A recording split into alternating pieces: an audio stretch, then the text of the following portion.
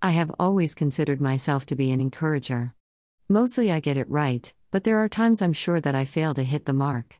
Truth be told, we all need encouragement from time to time. So, what happens when the encouragement reservoir of the encourager runs dry? You know as well as I do that an encourager needs encouragement as well. As for myself, I tend to look for encouragement from those who are closest to me. It is always gratifying to be encouraged by a total stranger, but somehow, encouragement from closer to home has added weight. The opposite of encouragement would be discouragement, dissuasion, or hindering.